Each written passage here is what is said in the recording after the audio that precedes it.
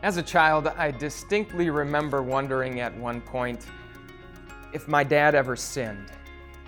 I knew from the Bible, of course, that everybody sins, and so my dad must sin too, but I never actually saw it.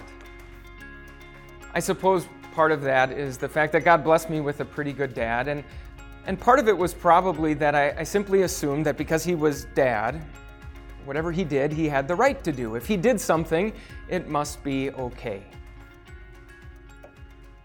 Do you think your kids ever wonder that about you? I know my kids don't. And it kind of kills me. As fathers, we know that it's part of our job to teach our kids right from wrong. We want to set good examples for them. We want to be great role models for them. And then there's that first time when your kids see you do something that you're absolutely ashamed of, but you know you can't take back. There's that first time when you see your kids do something and you know it's because they learned it from you. There's that first time you see your kids do something in spite of the fact that they didn't learn it from you. We quickly find out that none of us can be perfect role models for our kids, and none of us can raise perfect children. Do you know whose fault that is? It's Adam's. Adam was the one father who had the opportunity to be the perfect role model and raise perfect children, but when he and his wife Eve ate that forbidden fruit, all of that was ruined. When Adam and Eve had children, they were born already sinful, as were their children, and your parents' children, and your children.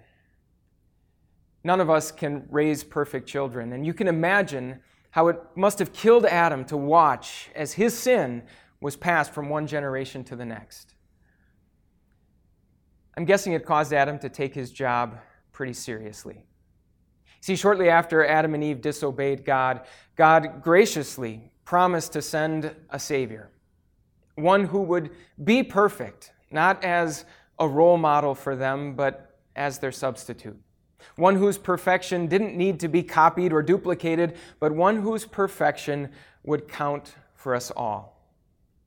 In the book of Romans, Paul puts it this way: just as through the disobedience of the one man, that's Adam, the many were made sinners, so also through the obedience of the one man, that's Jesus, the many will be made righteous.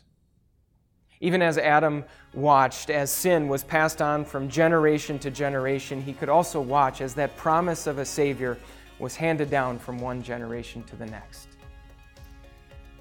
What does it mean to be a father who's full of faith? Rather than being the perfect role model for your kids, it means being very quick to point them to their perfect substitute. It means being the first and the fastest to ask for forgiveness when you have sinned. It means being the first and the fastest to offer forgiveness when they have. It means that even though the very first gift you ever gave them was your sin, the second gift you can give them is the gift of their Savior. Rather than having kids who think that their dad always gets it right, give them a father who's full of faith, who quickly points them to the one who did. Hey, what's up everyone? Pastor Mike here from Time of Grace. Thanks so much for checking out this podcast. We certainly would love this message to reach more and more people. So if you wouldn't mind rating and reviewing this podcast, it would bring it to more people's eyes, and we pray this message into more people's hearts. Thanks for your support, and we'll talk to you soon.